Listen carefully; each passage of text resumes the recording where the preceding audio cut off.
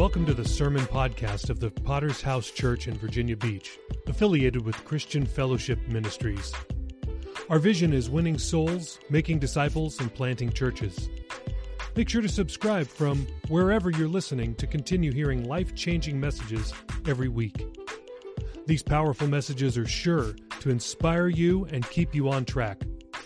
Whether it's our late founder, Pastor Wayman Mitchell, or any of your favorite fellowship leaders worldwide, including Pastors Joe Campbell, Paul Stevens, Mark Olson, Tom Payne, Harold Warner, Richard Ruby, and many more, get ready to hear from God through this message.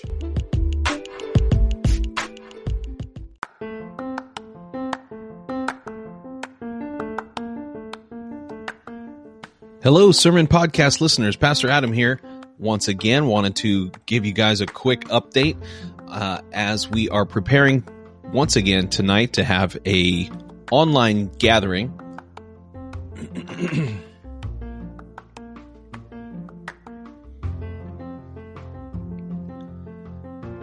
Hey, what's up, Sermon Podcast listeners? Pastor Adam from Virginia Beach here. It's been a very busy week for us, as no doubt it has been for you as well. But we have some good news. The online meetup via Zoom conference that we had planned for last Monday night has been rescheduled for tonight. It is happening tonight at 9 p.m. Eastern Time. The links are all in the show notes. If you'd like to join us for a 30-minute Zoom conference, we have some updates and some announcements that we are going to be sharing with our listening audience. So we want to invite you in tonight for a live Zoom conference, again beginning at 9 p.m. Eastern Time. We look forward to meeting you there. Thanks, guys.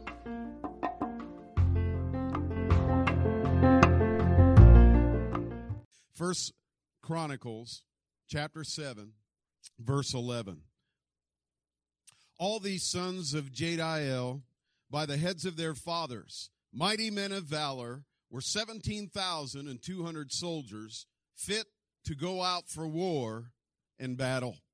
And this is a list, the entire chapter is listing several families, but I want to focus in on Jediael. His name means known by God, Benjamin's son, whose descendants were warriors, and they numbered a little over 17,000 by David's time. This is one who left Saul to join David at Ziklag after Saul's insanity. He was a member of the Levitical family of Korah. He was appointed a doorkeeper in the temple during David's reign. Also, a number among David's mighty men. And very quickly, I want to put to rest a fantasy that might be reciting in some of your minds here, is discipleship is not some special group that are called to preach and especially close to the pastor. When I got saved in Tucson, the church was already 300-400 people. I did not buddy around with Pastor Warner. I never went to his house. Some of the guys did, played basketball and other things. You don't want me on the basketball court unless you want me to knock somebody out and hurt them or something. I was not very good at that. But discipleship is not just sitting around somewhere listening to your pastor as the pearls of wisdom so eloquently flow off his lips. You're sitting at his feet and you're being discipled. You know, like the Jesus movie, you know, when all the disciples and Jesus just gently talking to them. A lot of times we have this in our view that discipleship is this almost like a Secret Service training. And discipleship is happening right now. In fact, every time there's a church activity or we're involved in something at church, whether it be an outreach, a concert, revivals, as we simply begin to engage ourselves and be a part of what that is. When I got saved, one of the things that began to happen is my whole life shifted around what was happening in the house of God. Everything I did, and even today still, that is the case. My schedule, how I do vacations, even I would pray, how many have ever had a job where you work swing shift or something like that? You had to miss services. You got to do what you got to do. But I'll tell you, I wasn't comfortable there. I did not like that because I wanted to be engaged. I wanted to be a part of what God was doing in the assembly.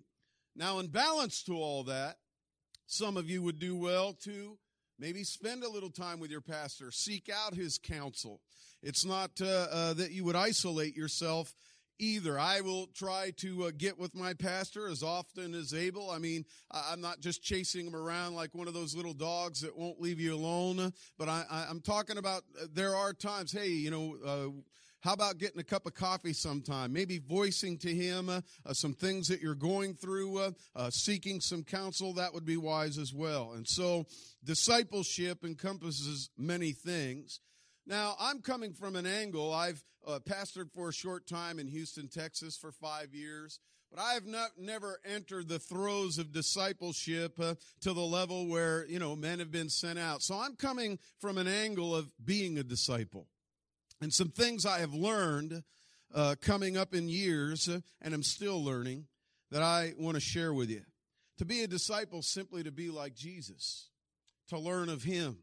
It's not a title. It's not, well, if I get such and such a ministry, someday I'll reach this level and I'll be announced or I'll be tapped for a Bible study leader. All these things are valid, but a lot of times we make the focus on reaching some kind of goal. But discipleship, the goal is to be as much like Jesus as possible, to learn of him.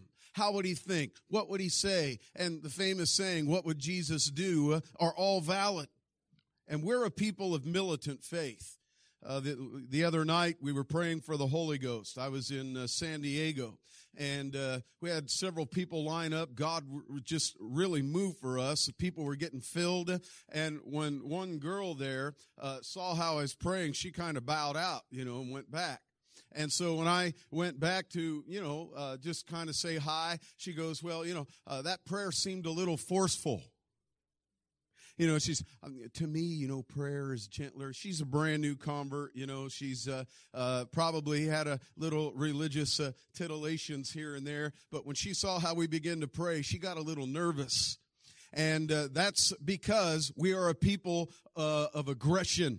Amen. I looked at her, I said, well, the kingdom of God suffers violence, and the violent take it by force. And that just didn't fit her pretty flowery, little gentle Jesus idea, And I said, well, get with your pastor. But that's what we are.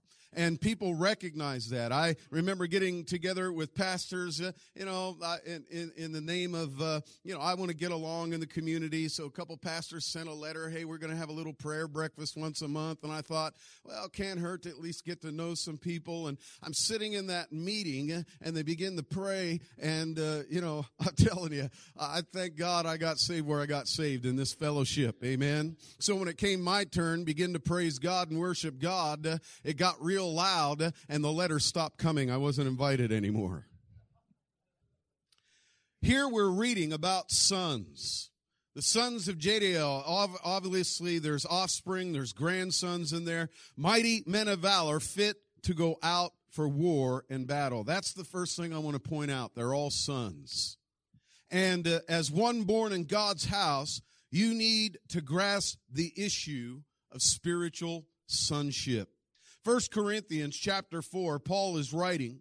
He said, I do not write these things, at verse 14 through 21 for those taking notes. I do not write these things to shame you, but as my beloved children, I warn you. For though you might have 10,000 instructors in Christ, yet you do not have many fathers. For in Christ Jesus I have begotten you through the gospel. Therefore I urge you, imitate me. For this reason, I have sent Timothy to you, who's my beloved and faithful son in the Lord, who will remind you of my ways in Christ, as I teach everywhere in every church. Now, some of you are puffed up as though I were not coming to you, but I will come to you shortly if the Lord wills, and I will know not the word of those who are puffed up, but the power. For the kingdom of God is not in word, but in power. What do you want? Shall I come to you with a rod, or in love and the spirit of gentleness? It's kind of an either or. You want me to come there and slam you around, or do you want to get with a program so I can minister to you as a gentle father? Because how many know with father, it can go either way? I tell my kids, I tell people all the time, my children are wonderful children. They just have to be reminded once in a while. You're good kids. Remember that. There's a need for men to understand this principle. When you look at the Old Testament, you'll notice it's a tribal government, fathers and sons, and there's a hierarchy in that government. My pastor is technically my brother in Christ, but he's also been ordained by God to a position of leadership and service, and I am acutely aware of the divine authority God has placed on his life, and it mystifies me when men don't get this. You know, I was 17, come up in a broken home. I didn't even know what a father was, but the instant I got saved, whether it was just by revelation or I don't know, somehow I just came to understand he's the man. I know he's just a man. I know he pees and poops just like everybody else. But I'm aware that there's something on his life that's not of this world. It's not of men. It is the mantle of God, anointing for service, a call to leadership, and a platform that is different than my own. In other words, there is a ranking system in church. We're not all equal in rank. We're equal in the sense that God's no respecter of persons. We're joint heirs, co-heirs with Christ, but all have different talents, abilities, giftings, callings, and they're not all the same or equal in the sense of authority. And one of the challenges an up-and-coming disciple faces is sorting this out in his own heart and his own mind. Nothing worse, in my opinion, than a man trying to be more than he really is. And he kind of wants to let you know he's the spiritual heavy, and in his mind he thinks that's the way it's going. But everybody else can see and actually has a lack of respect for people that do these things. This really comes out at conference time. If you don't understand this principle, the enemy can use that against you. For example, you know, I don't pal around with Pastor Mitchell or even Pastor Campbell for that matter. Hey, Wayman, what's happening, man? Right here. Hey, Joe, what's up? You know, we're not into titles. You know, we're not into, you know, kiss the ring, you know, Pastor so-and-so. And I know your pastor. I know he's not like that. In fact, I've had glimpses of his humility away from the preaching stage that have really impressed me, and I marvel at it. In fact, every great man of God and those Kodak moments, I call them, when, you know, no one's really paying attention even, but in my mind, I catch something, the way he reacts to something, the way something's said, that only true humility will exemplify that. Now, that doesn't mean, you know, humility is not this, you know, just this Kwai Che Kang. Remember that Kung Fu thing? You know, he's just very soft-spoken. They're calling you Chinaman, you know, but he bad, see. You start messing with him, he's going to break things on your body, you know. And that's kind of how it goes, right? It's not this false persona. And, you know, I understand there's a ranking system. I understand some are called to greater authority. That doesn't mean, you know, like I said, you can't, a lot of times they open the door, you know, to talk, discuss things, go out to lunch, coffee, whatever.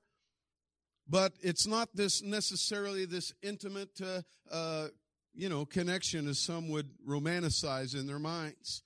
In Exodus 18:21, God is giving some plans.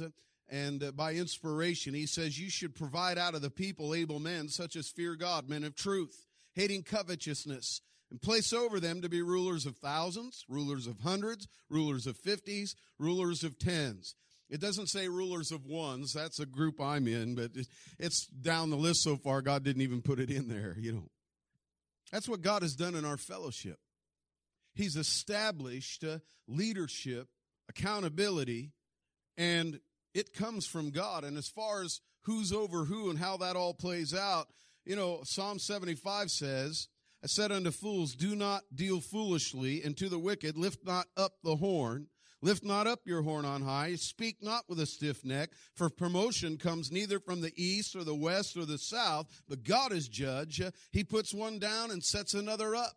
In fact, this question came up among the disciples, and Jesus said, that's not mine to give who's over who and who's going to have what position. It's not a matter of who's buddy-buddy with a pastor and just really gets along. In fact, sometimes there's people pastors like, and they got great personality, but they're lacking certain qualities that they could have leadership, but you can't use them because they're not being what they should be.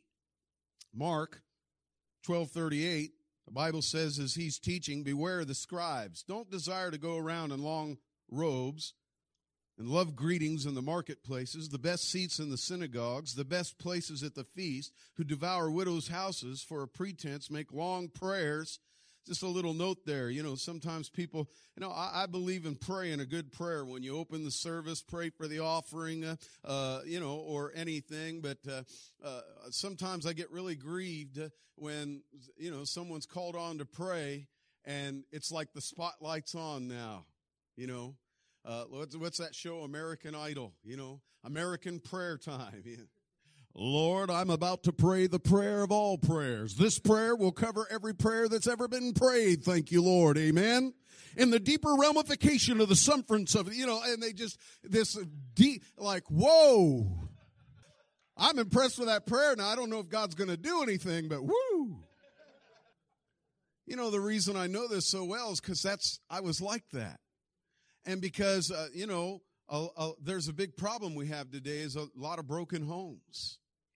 And when you don't have a father who gives you identity and gives you a proper balance in life, sometimes we come into the kingdom of God and everything we do is not meant to impress God, but others.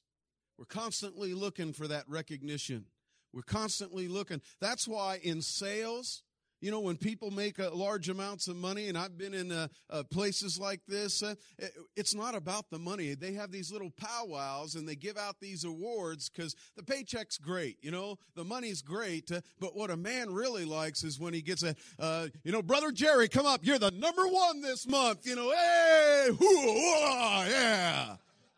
I saw a little bit of the ESPN yesterday as I was getting ready in the room, and they're going through all these guys, these big players, they're making tons of money, right? They get the endorsements, everything, but it's all about that trophy, man, the championship. That's everything. That's why I'm here. That's their focus. Something in a man that wants to conquer. And there's a balance there. That's a good thing to have, but it can get very weird. It can get very twisted to where everything we do is meant to impress people, and we're wanting a recognition. And Paul had this. He said as a Pharisee that he was a man pleaser. He was coming up very quickly in the ranks. He's obviously a very intellectual, articulate, smart individual. He had his political career all mapped out. And he makes a statement later. He said, if I still seek to please men, it's a bad thing. And so what will help us get through this is to understand we are sons. There are those times where, my son's 15 years old. We still kiss one another on the cheek. You can call me sissy if you want.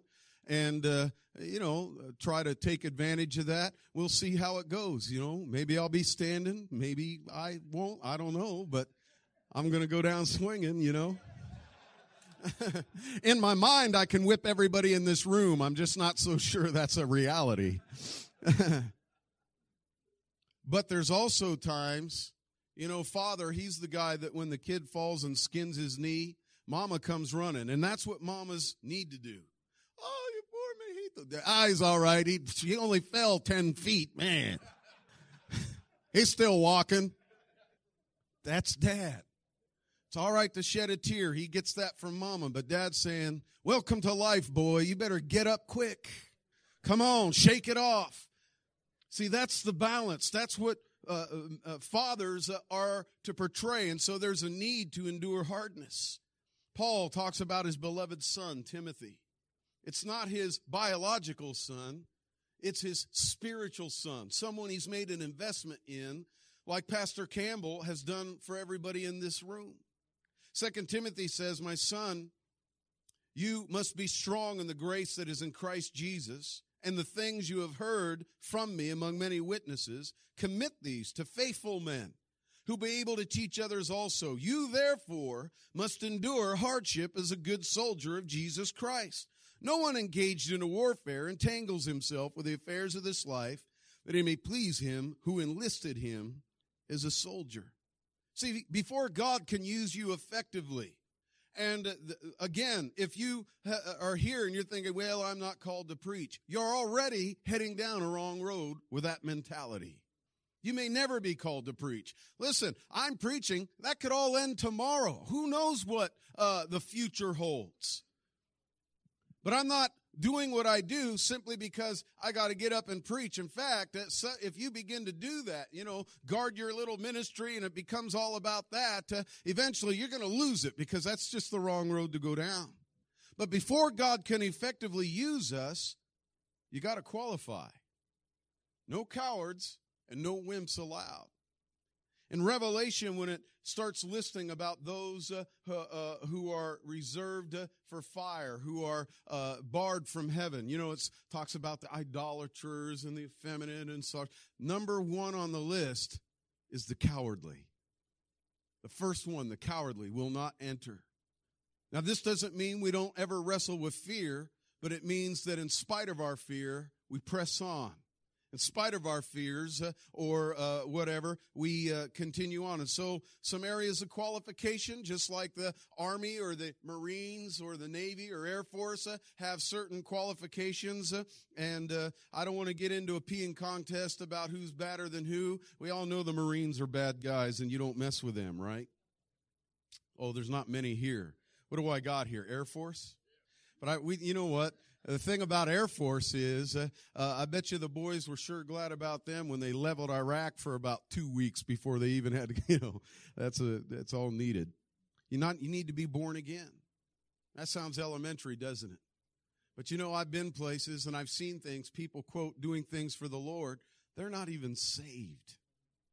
In other words, to be a disciple, to be this person, you must be born again. You must be a submitted man.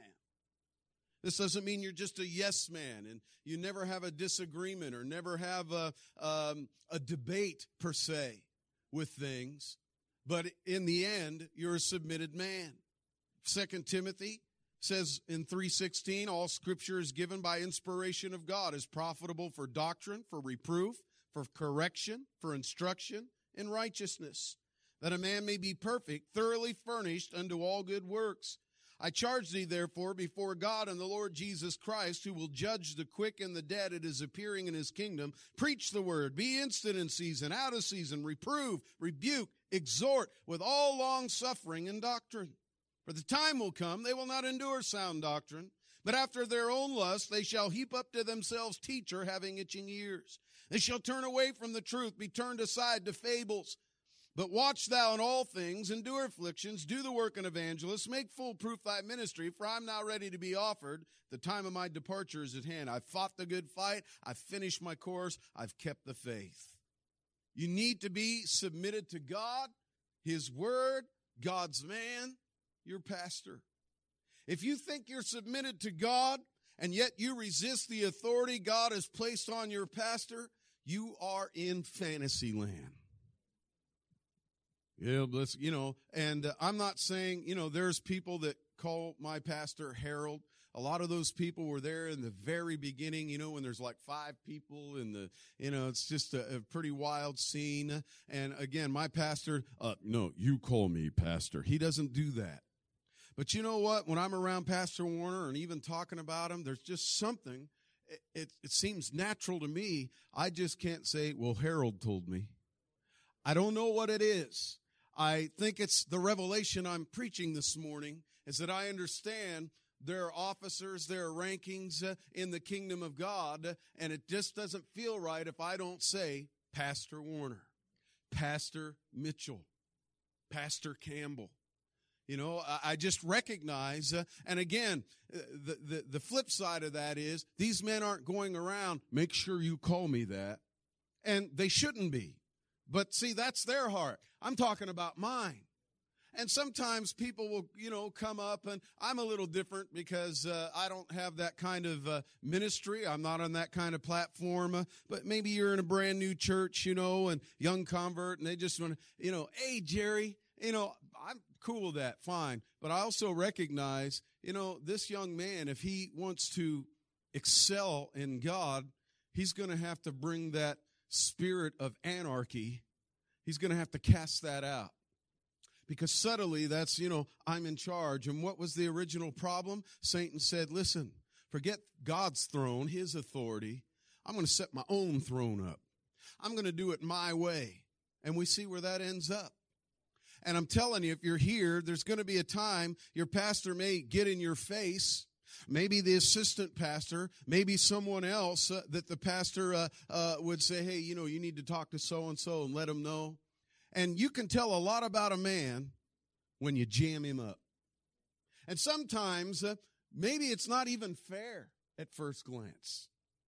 I'm the only one in Tucson church history that was announced to be door director and was fired before I was hired.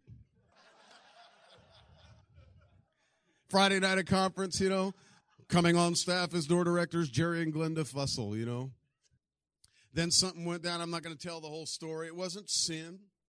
It wasn't even close to it. It was, and so Pastor Warner said, so, thus and so. And I said, well, yeah, I was still working my job. I wasn't on staff or nothing. He goes, you know what? Yeah, well, I changed my mind. Forget it.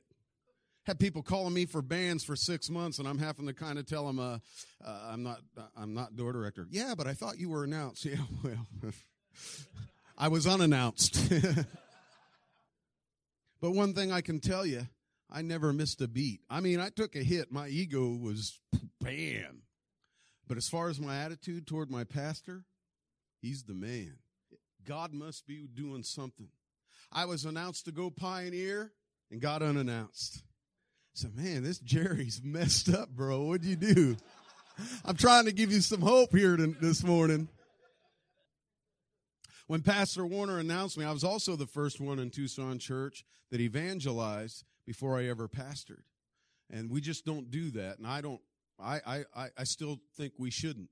The reason I went and pioneered is I felt very handicapped. Took about 4 or 5 years. I began to dawn on me, I need to go pioneer. I don't have something. You can't read it in a book. So I did that. But when he announced me at conference in Prescott, I'm not so sure I would like this, but he got before that body and said, Jerry's a good man, served faithful 10 years in the church. He responds to discipline well. I got upset. Then I got a little upset. I'm trying to get some meetings. He basically told everybody he gets jammed up all the time, but he takes it like a man. It's like, don't tell them that, But you know what? When I begin to pastor and begin to try to work with guys, I realized that was a very high compliment. Because you can't tell guys nothing today. Hey, brother, thus and so. Man, they get weird.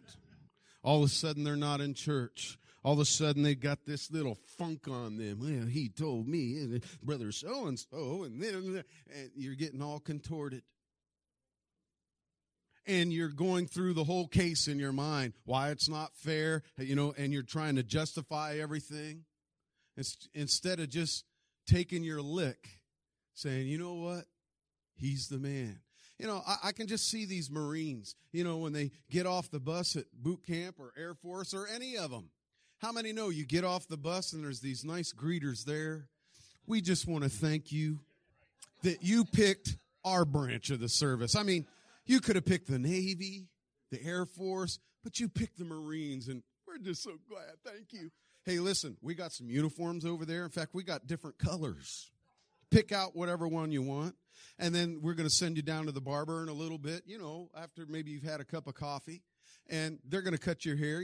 These guys are good. Just tell them how you like it. Everybody has their little different style. That's not how it goes, right? What are you looking at, you maggot? Welcome. You are now government property. We can do anything we want. We can throw you on a landmine for our country. That's okay with them, right? But see, something else has happened in the church today. Brother Joel would tell us, you can have your best life now.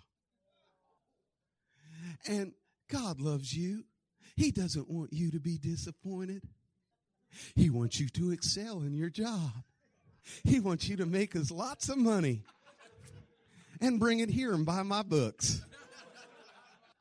And, when you get cut off on the freeway, that's the grace of God working in your character, And remember what I said about effeminizing men? There you go. There's the icon. And so that's what's happening. Can you see him jamming? Now, brother, I believe God wants to work in your life. As opposed to Pastor Campbell, you stupid idiot, what were you thinking? Which one of those disciples is going to survive when they're standing on the gates of Satan? See, those master sergeants know these kids are going to be out on a battlefield where there's people that don't like them, and they have weapons of all sorts to destroy them. And he has a short time to get them in a frame of mind so they can come back home, their buddy can come back home, and we can destroy the enemy. People like Patton that stood before them and says, some of you have been told that it's an honor to die for your country. I can't say it exactly how he did in church. He said, that's a bunch of crap. He says it's about making the other guy die for his country. Amen? That's what we're here to do. See, there's a mindset. And that only comes when you've been conditioned. Because mama is not going to do that for you. And sometimes daddy isn't as effective. It all comes down to when you realize you're under command. I'm going to wrap it up here. But I begin to think, I was looking at Jesus and how he commanded these men. Matthew 11:1. It came to pass when Jesus had made an end of commanding his 12 disciples. Matthew 14:9. And he commanded the multitude to sit on the grass. Matthew 21:6. The disciples went and did as Jesus commanded them. Matthew 28:18. Jesus came and spoke with them, saying, all power is given unto me in heaven and earth. Go therefore and teach all nations, baptizing them in the name of the Father, the Son, and the Holy Ghost, teaching them to observe all things whatsoever I have commanded you. And lo, I am with you always, even unto the end of the world. Amen. Now the Holy Spirit knows the difference between command, the word command, and asking or suggesting. He used command, and it means that you can look it up in the Greek. It means just what it sounds like. I'm not asking you to do this. I'm not saying if you got time to do it. I'm saying this is how it's going to go. And so that's what makes us different, beloved, than the flowery church down the road where the Spirit's just all, it's just so precious, the Spirit there. You're going to have to let God speak into your life. Sometimes, just to find out where someone's at. I remember a time I had some people coming, and they'd been coming for a couple years, and God's moving in their life, especially some men I was working with there, and still saved and in ministry and different things today. But we were in my house, a living room, little fellowship, and it's one of those things where they've been coming. And they kind of know some things. They're outreaching, they're praying, they're reading the Bible. And then, we were going to do a little church picnic. And so I said, I told them, a couple guys come up with some ideas because the picnic's coming up in about 8 weeks. And I bring this up from time to time, where you want to go, what you want to do. And so I said, the church picnic now is 2 weeks away, and so what are we going to do? And I said, okay, how about we do this? A, B, C, D, D, D. And all of a sudden, one of the guys kind of looks around, and he goes, well, Pastor, we're kind of wondering, how come we got to do it?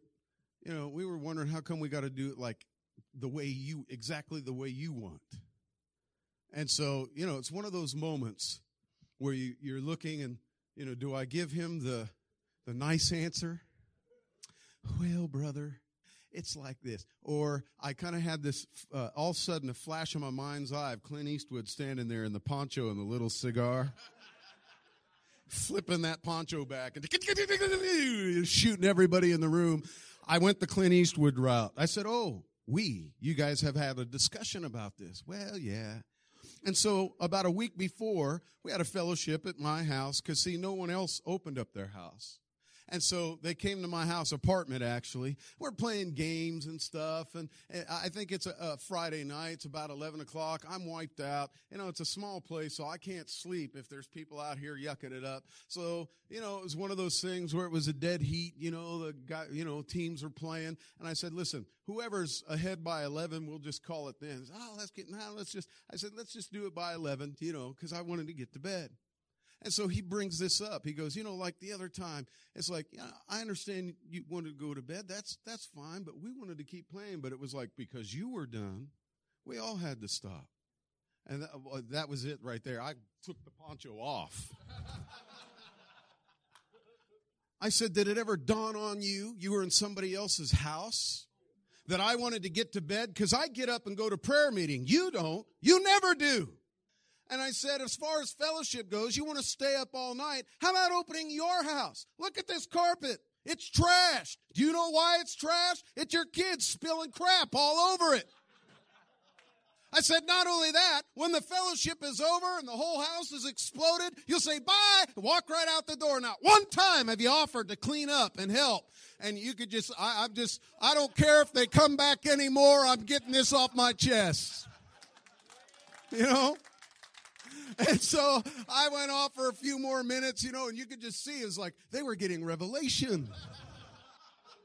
They're all kind of like, oh, man, you stepped in it, man. And so I'm thinking, afterwards they left and, I toned down and tried to put a little softy on it. But, I'm thinking, man, next morning they were all in prayer. They begin to square. That day they said, you know what? Let's do the fellowship over. And I said, because I told them about the picnic. I've asked you guys for 2 months. You can't come up with an idea to save your life. So I simply say ABC so we can all have a good time and not come picnic day. We don't know what's going on. And boom, jammed them up. But you know what it did? It polarized something in them because they are good people. Had a good heart. They love God. But sometimes, one moment you're being told, blessed are you, Peter. That is divine revelation. Man, that was a high moment for Peter. I can just see him looking at John. Hey, Matt. Revelation, brother. God's talking to me just like Jesus. The next minute, get behind me, Satan. I have nothing to do with you. I can see Matthew. Beelzebub. I remember Pastor Warner called on me one time to read a scripture in Sunday school. And see, Sunday school, that's our shine time, right? When he questions or comments, you don't want to give a comment. You want to give the comment of all comments.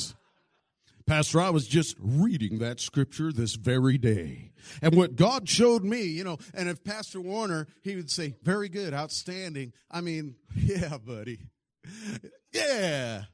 But, if you were halfway through your sentence, said, not next, it's like, you failed. What's that got to do with anything? I was reading a scripture where we shall put off immortality. I don't know what I said. I said we shall put on immorality. I got it all jumbled around because I'm trying to read in that anointed voice. And we shall put on immorality. He stops me right there. I mean, there's hundreds of people there. It says, no, Jerry, it's immortality. You go to hell for immorality. Keep reading. It's like, I don't want to read now, man.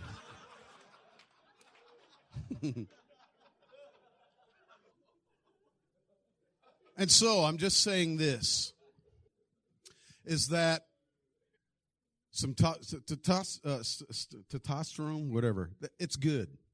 You want some hoorah in there. Ambition, it's good.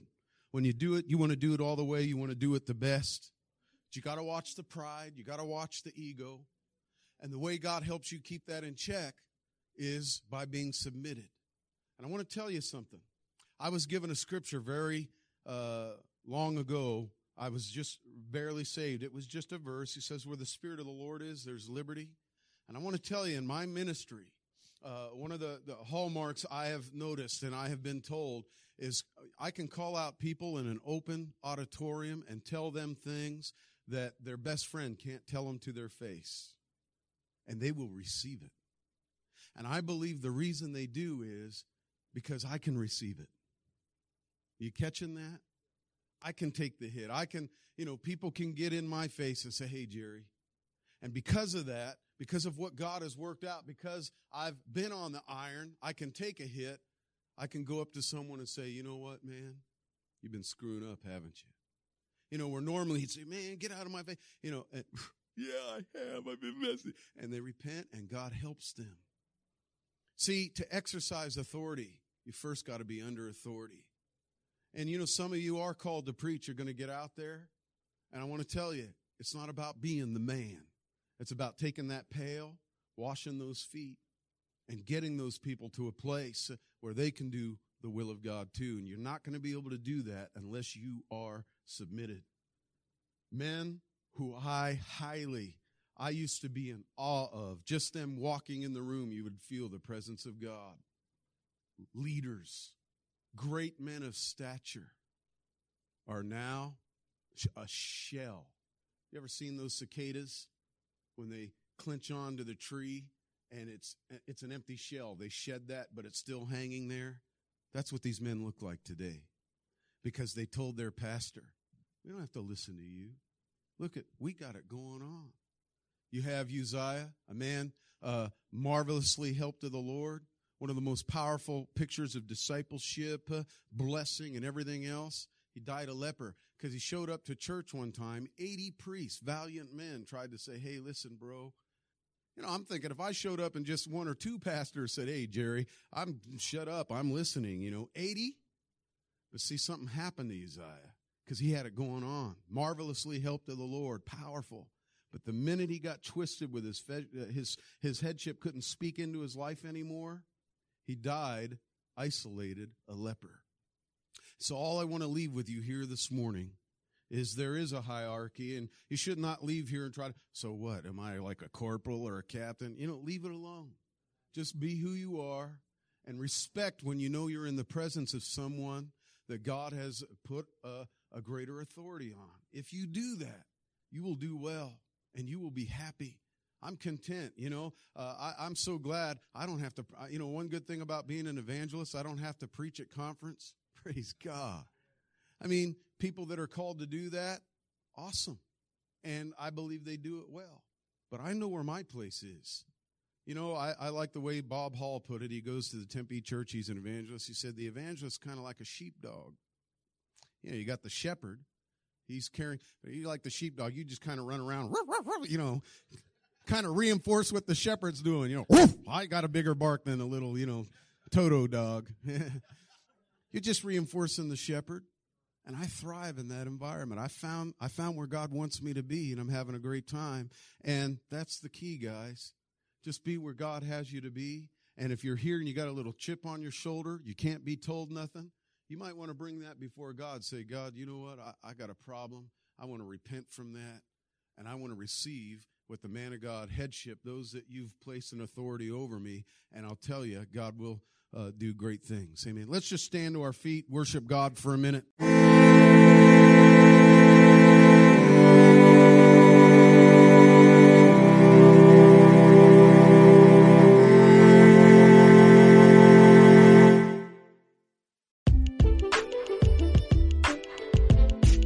Thank you so much for listening to the sermon podcast of the Virginia Beach Potter's House Church. Were you blessed by today's message? Let us know. Please leave us a rating on Apple Podcast or on Podchaser. We'll be back next time with another life-changing word from heaven. God bless.